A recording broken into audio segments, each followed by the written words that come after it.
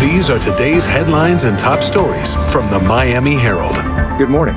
Here are the top 5 stories from the Miami Herald. First, the weather. After a rainy weekend, the skies will be clearing during the week. Let's get things started with tourism. Miami's tourism industry more than bounced back in 2022. Travel and tourism contributed more than $11 billion to Miami-Dade County's economy. That surpasses pre-pandemic levels and makes the region the 4th largest tourism market in the United States.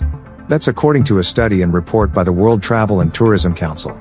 The report called Miami's tourism performance a heroic comeback. In food news, Yelp just released its annual top 100 restaurants in the U.S. for 2023. And South Florida held its own. On the list were Miami Italian restaurant Crust at number 50, Argentine wine bar Bunbury at 77, and the hip Jaguar Sun at 80. 3 Fort Lauderdale restaurants made the list too, Archibald's Village Bakery at number 3, The Eclectic Twice Removed at 82, and Italian spot Il Paisano at 95. North-South Grill in Pembroke Pines cracked the list at number 53.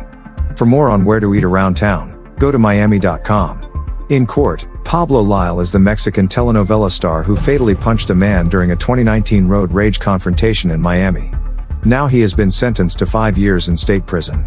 The 36-year-old Lyle was facing up to 15 years in prison after he was convicted of manslaughter in October.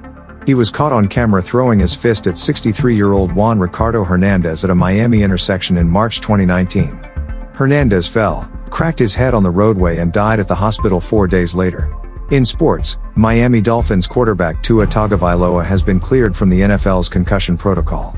The news comes more than a month after being diagnosed with his second concussion in the 2022 season. Tagovailoa had been in the protocol since December 26 and missed Miami's final 3 games, including a season-ending loss to the Buffalo Bills in the wild card round. And finally, on the highway, at first glance the seafoam green billboard looks like a postcard to travelers. It says "Welcome to Florida." But then it goes on, "Home to bears, toxic waters, dead manatees." The billboard is one of 2 located on Interstate 95 near the Treasure Coast. It's part of a campaign by environmental group Bear Warriors United to inform travelers about waste decimating manatee populations in waterways. That's all for today. For more top stories and to subscribe, go to MiamiHerald.com and stay healthy. This has been today's headlines and top stories from the Miami Herald.